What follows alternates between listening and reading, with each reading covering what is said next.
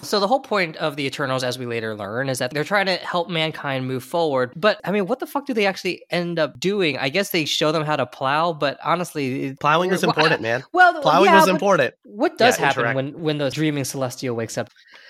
I think he just talks and gets put back to sleep. Right. So this is basically like you as a parent, your kid's about to wake up and you're just like, shit, I want to play video games. Go back to sleep. That's exactly what it is. Absolutely. That's what, okay, yeah.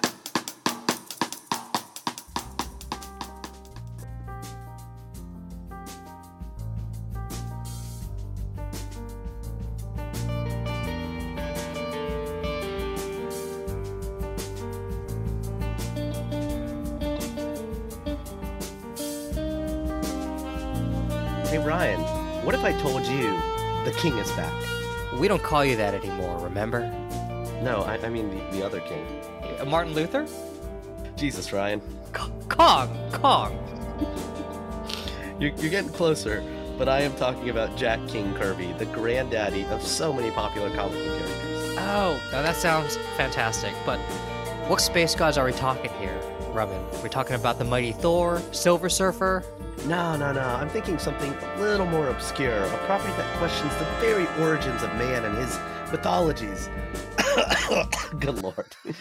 That's the mythology coming right out of your throat. Of man and his mythology. Like, you cough up, you're like, I just created a deviant, Ryan. A property that questions the very origins of man and his mythologies that's been adapted over the years by some of our generation's greatest creators. You must be talking about famed X-Men replacement, the Inhumans. I gotta tell you, man, if you make me watch the damn show, I'm gonna be screaming louder than Black Bolt. Well, we already did read Karnak and Miss Marvel, and yes, that show was pretty terrible. But no, my dear sweet Ryan, I'm talking about the Eternals. Well, it's funny you mention that because I just so happened to read the 2006 comics run by award-winning creators Neil Gaiman and John Romita Jr.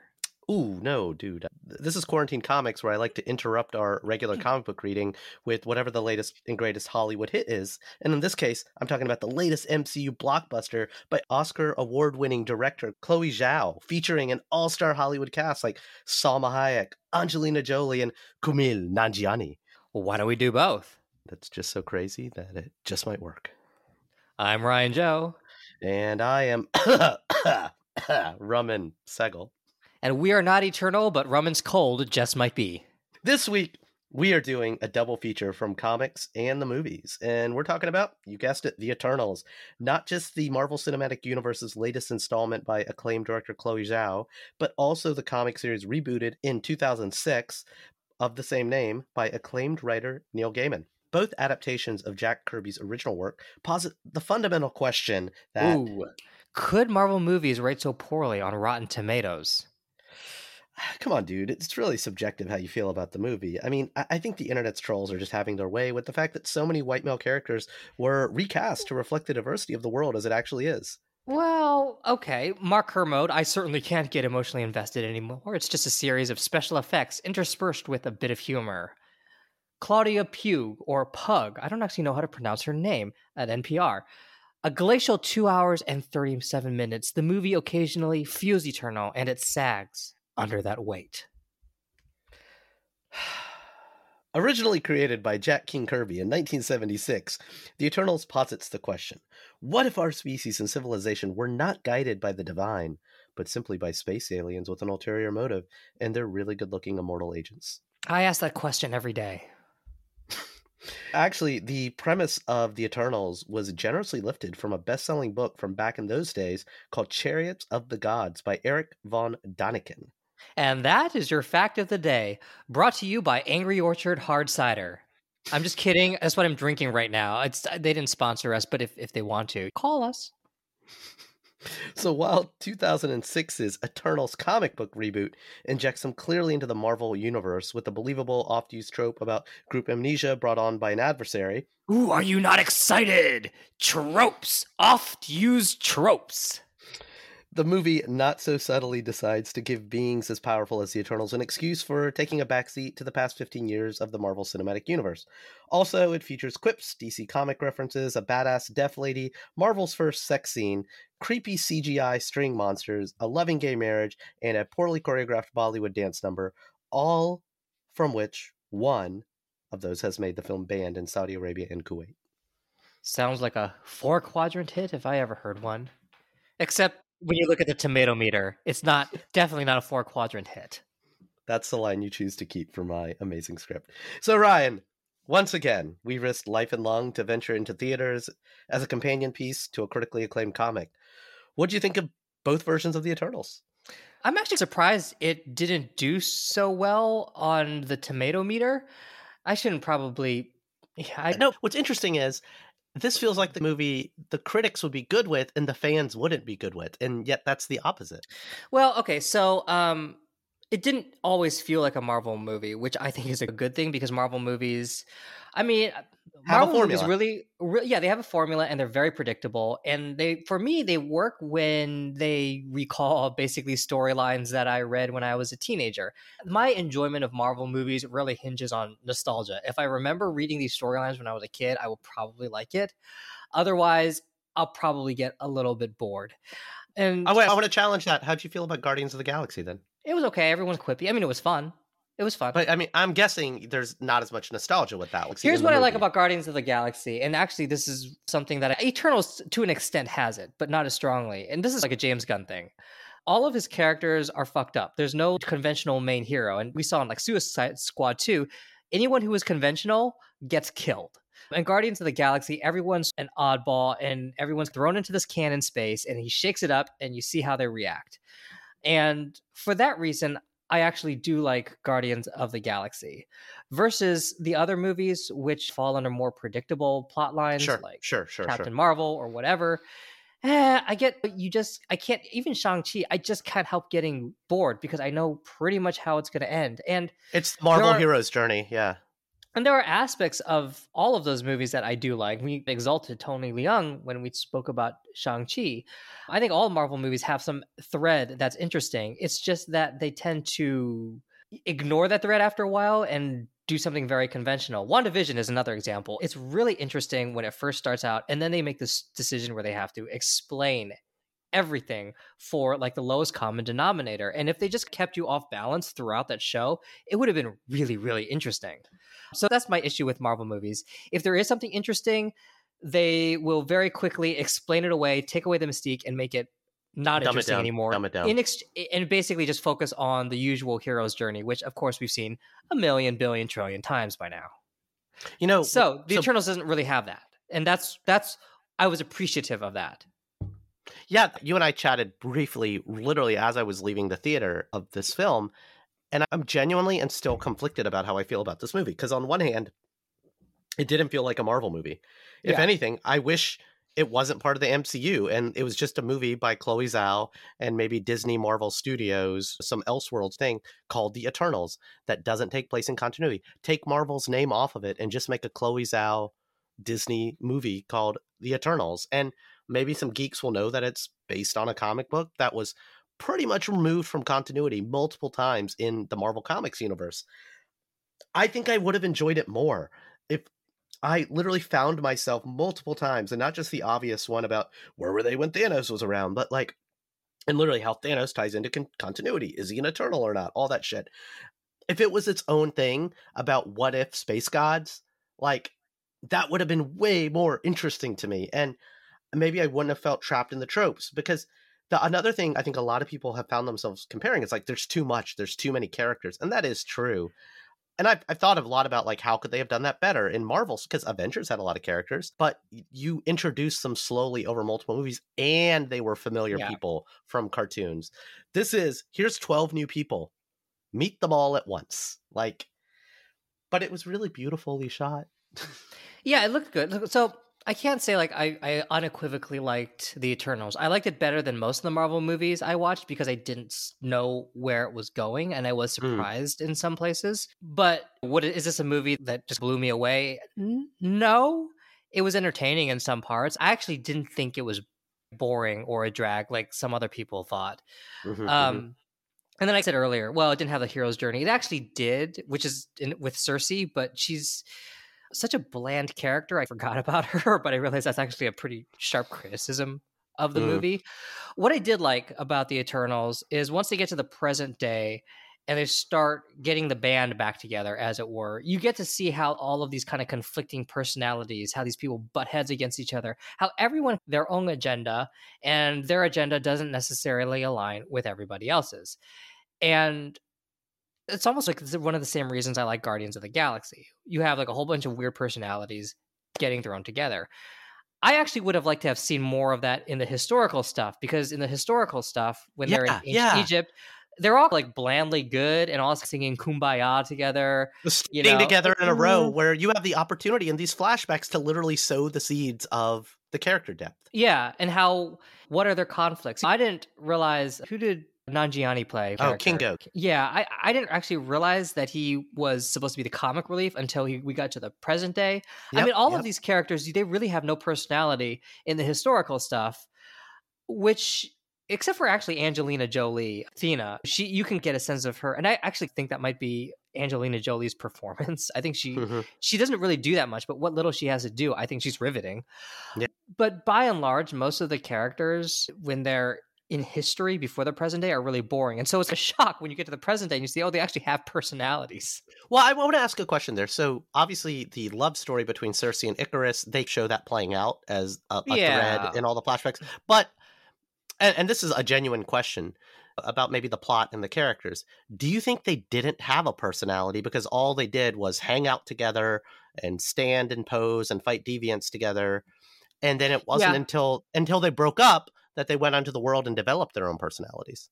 I mean, I think that's a weak stretch, but... Well, I think you're right in the sense that the movie needed to show them fighting deviants and like showing people how to plow or whatever. And because of that, they didn't have a personality. Did those individuals not have personalities beforehand? I don't know. It actually would have been. It actually would have been interesting to see, because like you see them just emerge and they're like, they introduce each other on the spaceship and then they go down to Earth. It would have actually have been able to see these superpowered beings with like primordial personalities trying to work their way through this. But that's a completely different movie. Well, but I do think it was a missed opportunity, is I think what we're both saying, because they do show some of the seeds of these things, but not the right ones. So a great example is Makkari and Druig. I think in like Baghdad, they have a flirtatious relationship. And then fast forward to the present, the sparks fly again. And that really didn't fucking matter for the plot. But the whole Sprite love triangle thing, like that was a seed, like her dissatisfaction with being a little girl for 5,000 years only becomes an issue at the bar in London. Like exactly. And then who's the other guy? The engineer dude? It's Phastos, right? Phastos. Like, he has an issue with Ikaris, or he says at the end, it's like, oh, I didn't know that. I thought you guys were on pretty good terms. Well, yeah, and I mean, there's like easy gimmicks where you could have done it, because the one character development moment you show about Phastos in the flashbacks is Hiroshima, and you literally could have had a moment with him, and maybe not Ajak, Salma Hayek's character, but him and Ikaris getting into an argument in that moment. That could have been the seed of when they decided they actually didn't like each other, right? Or something like that.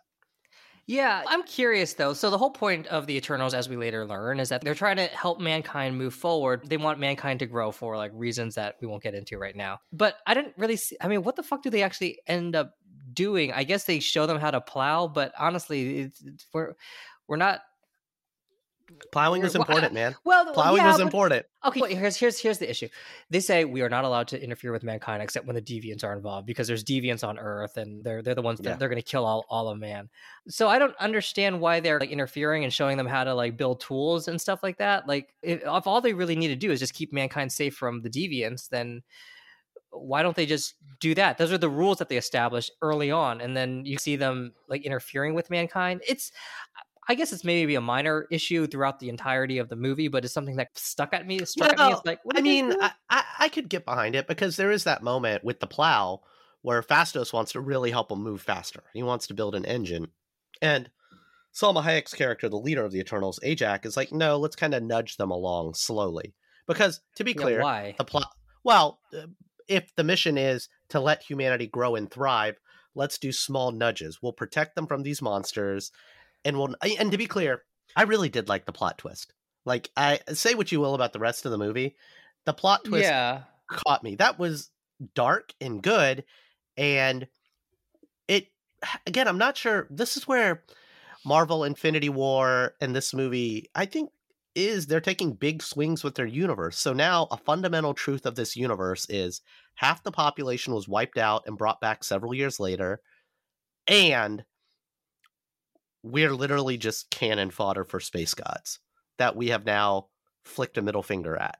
Like that, I mean, that was borderline Galactus level stuff. And Yeah. I appreciate the big swing and the big twist of that. I really do think the flaws in the movie aren't obviously not in the mechanical elements of it, not in the ambition of it.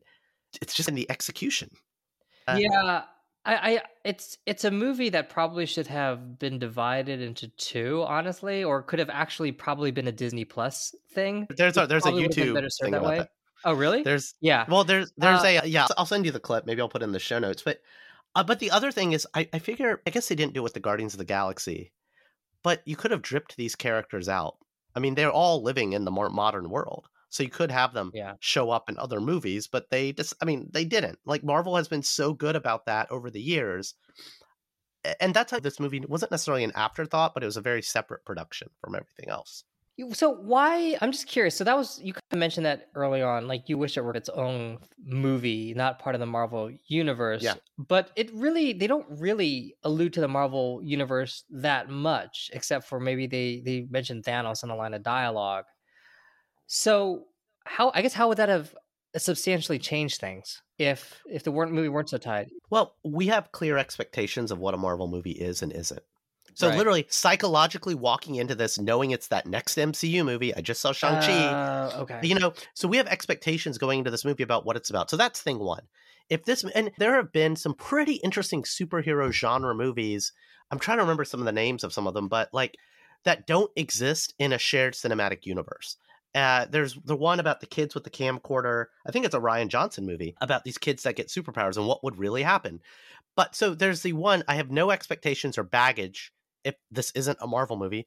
And two, I literally was left wondering, wow, okay, so there's a giant space god sticking out of the ocean. That's going to have repercussions later. And you've got Dane, Kit Harington, the Black Knight, and you've got the after credit scenes that are setting up the next movie. And I'd be okay to set up the next movie if it just wasn't part of this connected universe.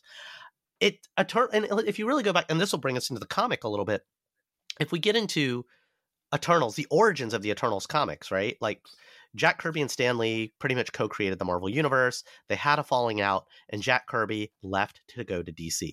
And when he went to DC, he decided to do some sci-fi, space opera, new gods shit. And he did that for a while, and then Marvel wooed him back. And he came back and he created the Eternals.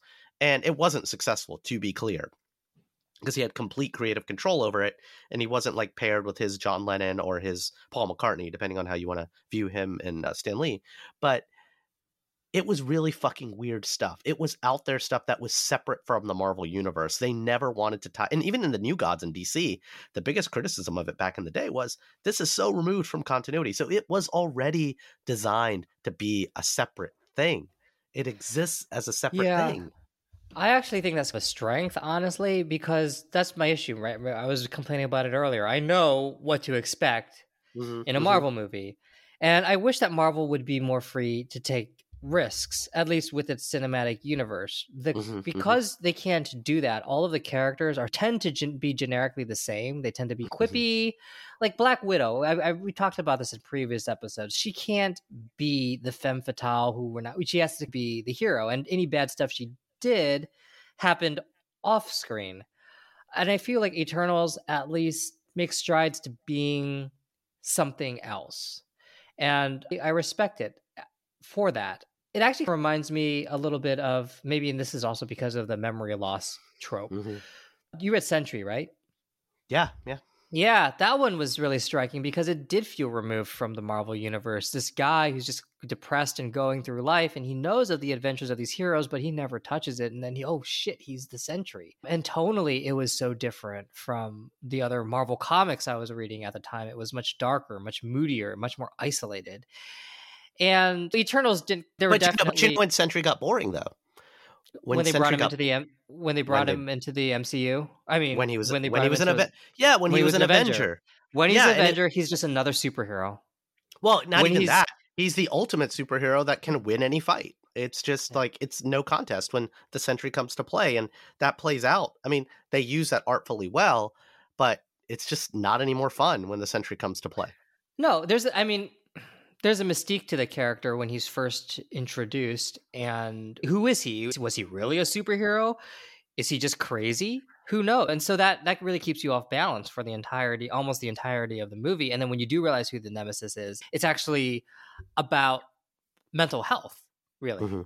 And that's also something where you have a very powerful guy who's brought down by his own. We're starting to review Sentry, which I haven't read in a long time. We've actually been referring to a lot of other Marvel properties, but yeah, but the point is that it's it was a risk. It felt like a risk for Marvel. It was something that played around like the fringes of the Marvel superhero genre, but felt distinctly apart from it, both tonally and in terms of this character's storyline. And Eternals had that in bits and pieces. And I like that. I thought that was a strength. Can I bitch about Cersei, though? I want to complain about You weren't charmed by Gemma Chan? Come on. I was... So I saw the movie with my wife, and she was excited to see the movie initially when she saw that Gemma Chan was in it. She liked her in Crazy Rich Asians. And in Crazy Rich Asians, Gemma Chan is almost glacial. She's just very stoic. Right. And that works really well for that character in that movie. And in this movie where she has to emote more, it doesn't really work. She has like one or two facial expressions. And the other thing is that said earlier, this doesn't have the hero's journey. It actually does. It's Cersei. Cersei is the one who, it's just that Cersei is such a bland character. Everyone else in the movie has an agenda, right? The engineer dude. Right. No. I'm not doing this. I want to be with my family. Sprite's got her agenda. Icarus definitely has his agenda. Everyone's got really quick. If I may, really quick.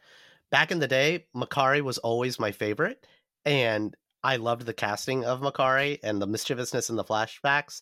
But yeah, no, she was probably the only other character who didn't have an agenda, and it really bothered me. Yeah, she was mute. She was very muted. Like actually, in the pun intended. Pun intended. No. Yes. No, that would be politically incorrect.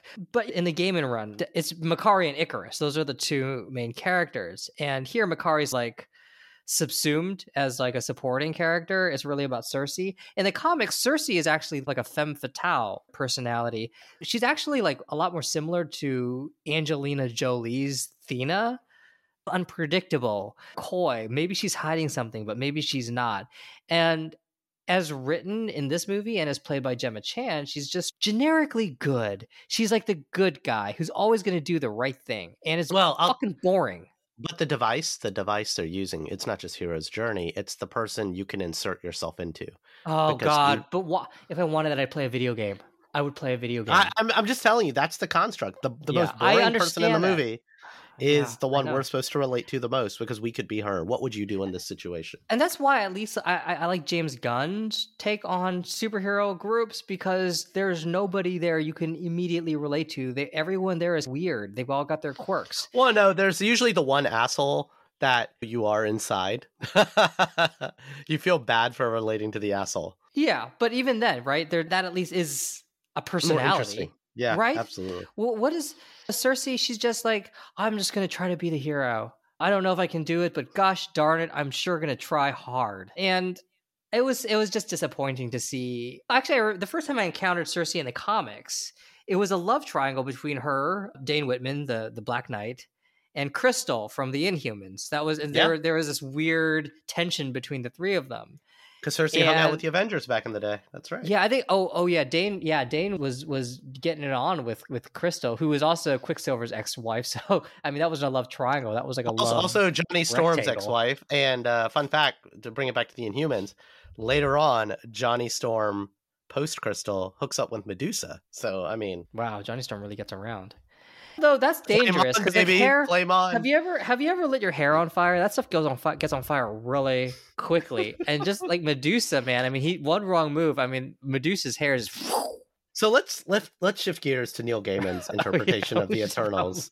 So to kind of to recenter ourselves. So the Eternals did come out in the 70s, and they popped in and out of the Marvel universe occasionally, but not, and with a couple of series here and there, but different characters would show up in the Fantastic Four, the Avengers, but more or less a forgotten group. And there's this popular trope in the early 2000s where acclaimed writers, be it Kevin Smith or Joe Quesada or Neil Gaiman, were paid a lot of money to go hunt down a project, an obscure hero, and breathe some new life into it. And that's what Neil Gaiman did. And when they announced the Eternals movie, because I was buying all these reboots when they came out because they're really, really interesting, I got out my Neil Gaiman Eternals run and I reread it because I guarantee this is what the movie's going to be on, because that's what they've been doing. The Avengers is the Ultimates. The new Hawkeye series is the Matt Fraction run, etc. They're totally going to base it on this. And I'm not always looking for a literal run on these things, but I think the approach of the Eternals, where have they been all this time? Why have we never heard of them? It was significantly more interesting in the Neil Gaiman run. It was more beautifully told in Chloe Zhao's run, but I don't know. I think I enjoy the Gaiman run more. So I initially enjoyed the Gaiman run more. It definitely felt like a project. I mean, we talked about this, I think, with Moon Knight and Karnak also. Like, this is Warren Ellis. He's just trying to revive, bringing like interesting ideas into it, but it's also clear that they're not in it for the long term. I think they're setting things Gaiman up. has a love. Yeah, but Gaiman has a love for Kirby and the Eternals. So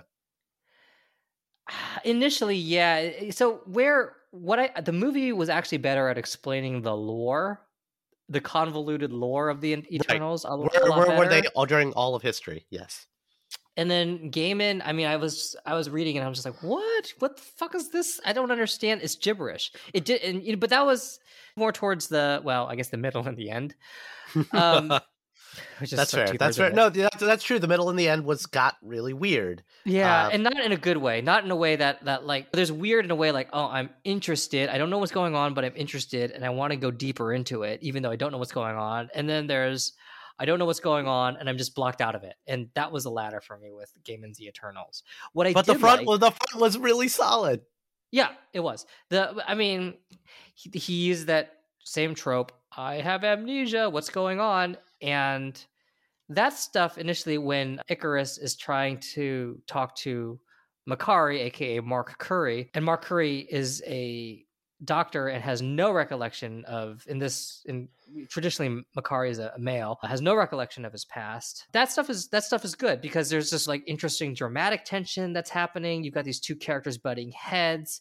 You've got the introduction of Cersei as well, who again is just a very unpredictable individual. And you have no idea how it's all going to ultimately flow together. And then you have the explanation of the lore later on, and that's when it gets a little bit tedious. And in a way, it's almost a similar plot, right? Don't let the Sentinel wake up. And that's the same thing with Neil Gaiman's run. Not the Sentinel, Celestial. The Celestial. They do look like Sentinels, though, from the X-Men. I'm pretty sure Celestials are bigger, but yes. They are a little bit bigger, yes. But it's the same concept. In Gaiman's run, there's a dreaming Celestial. What does this thing do? Who knows? You just don't let it wake up. And same thing with Chloe Zhao's. And maybe it's the exact same concept. It's just that it was explained a lot more clearly in Chloe Zhao's movie versus in Neil Gaiman's run. Well, to your point of the lore, both the past lore and all the flashbacks in Chloe Zhao's version, but also the future twist of the peril of the world was much more ambitious in Chloe Zhao's version. Versus in this one, the sleeping Celestial is a gag and a joke.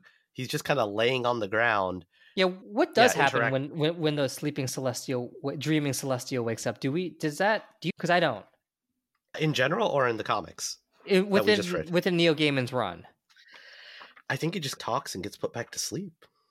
Right. So this is basically like you as a parent, your kid's about to wake up and you're just like, shit, I want to play video games. Go back to sleep. That's exactly what it That's is. exactly Absolutely. that's what. Okay, yeah. I do the sprite character in Gaiman's Run, which I'm sure they inspired how Chloe Zhao approached the sprite character in her movie, not wanting to be a child for all eternity, and that being is the willing basis is of his willing to have a betrayal. betrayal. Yeah. But betrayal, while it's a little nonsensical, like okay, so you're trying to achieve X or what? But Yeah, I don't know it why. was I don't know why this betrayal would help. right, Help Sprite, but whatever. But it was more diabolical in Gaiman's Run Oh, yeah. versus in Chloe Zhao's Run. It's literally at the last minute. Oh, I've always loved you. She's just basically running on emotion, like a temporary tantrum in Chloe Zhao's Run, versus in Gaiman's Run, Sprite is a lot more cunning, and everything that he does is premeditated, and it's scary. And I do like how it resolves, right? I mean, it resolves in a pretty dark way with Sprite becoming mortal, and then I forgot the dude's name. Was that Ajak? Yeah. Ajak breaking his neck. That was unexpected. It's actually a very Marvel Man moment from yeah, Gaiman. And there are moments. It's clear they lifted or they were inspired by some of Gaiman's Run, and they chose not to do certain things because you're not going to break a kid's neck in a Marvel movie. But I don't know, you man. Can't have sex though. You can call that sex. But can we talk about Kingo for a second? Yeah. Okay.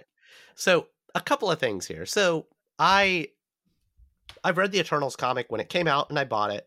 And I read it when they announced the Eternals movie a few years ago. And then I went and saw the movie more recently. Then I read it after. And I was like, I don't remember Kingo. So I went, and Kingo obviously is not featured in the Neil Gaiman comic. And so I was genuinely curious.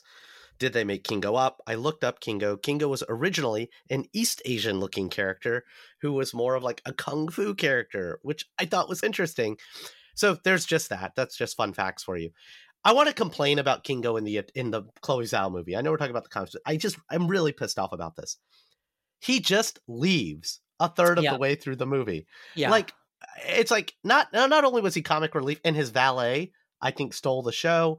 Borderline offensive to me as an Indian person, but I felt the heart in the actor, so I was okay with the valet.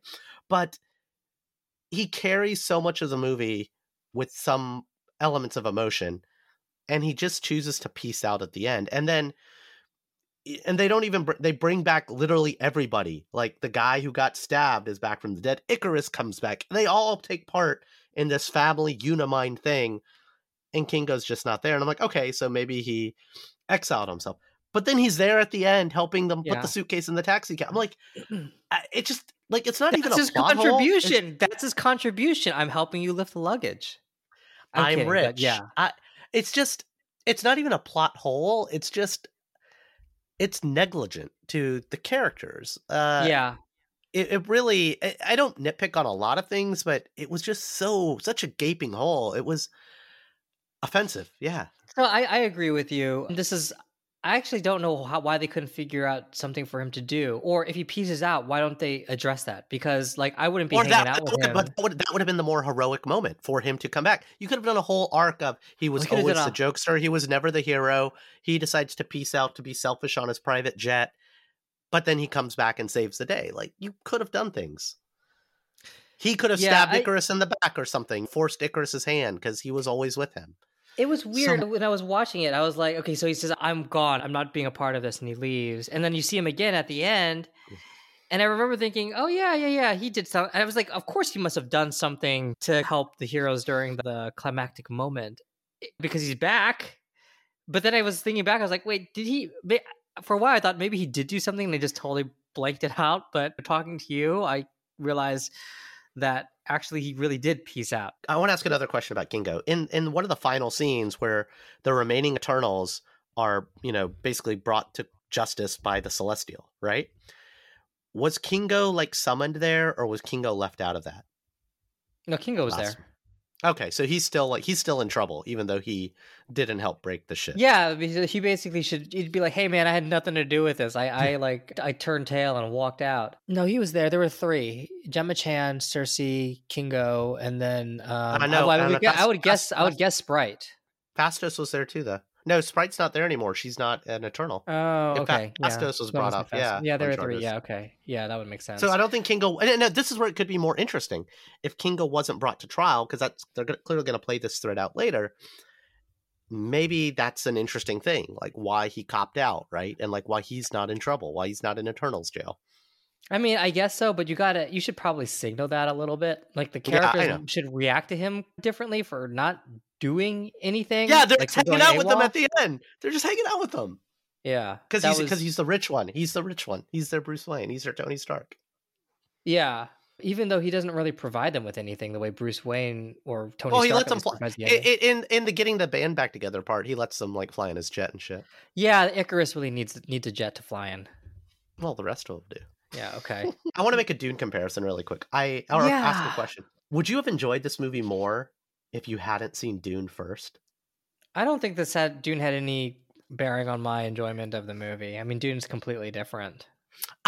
Here's where again, maybe it's because I haven't seen enough movies in the theaters in the past year or so, but they were both very cinematic experiences. Dune delivered. Yeah. I think we've talked about that.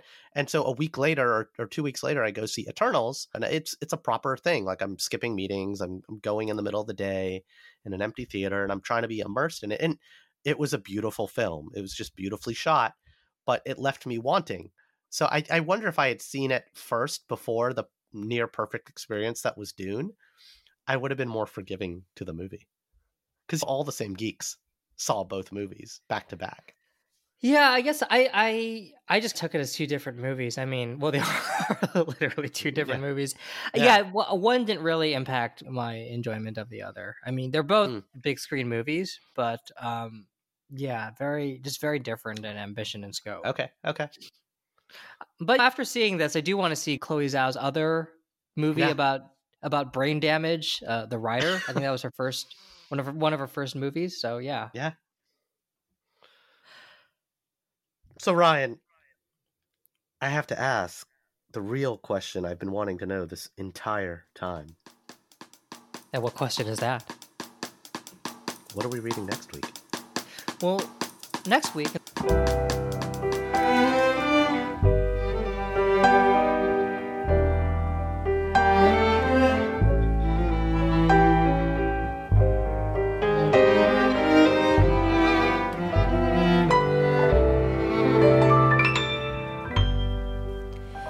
In my eyes, indisposed, in disguises no one knows, hides the face, lies the snake, and the sun in my disgrace.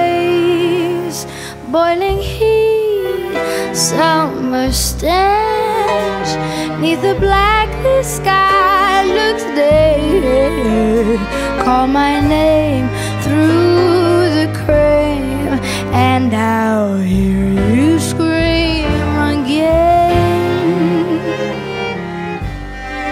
Black hole sun, won't you come and wash away the rain? Black hole sun, won't you come?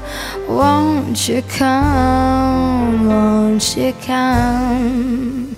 Stuttering, cold and damp, steal the warmth with tire's friend. Times are gone for honest men, and sometimes far too long for snakes. In my shoes, walking slim, in my soul I pray to keep. Heaven sent hell away. No one sings like you anymore. Black hole sun, I won't you come? Ba ba ba ba ba, wash away the rain. Black hole sun, won't you come? Won't you come?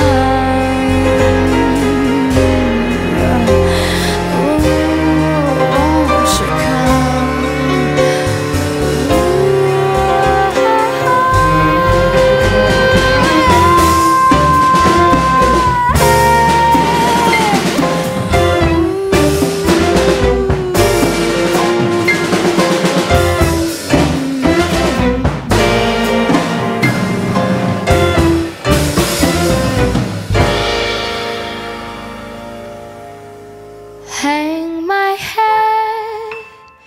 drown my fears till you all just disappear.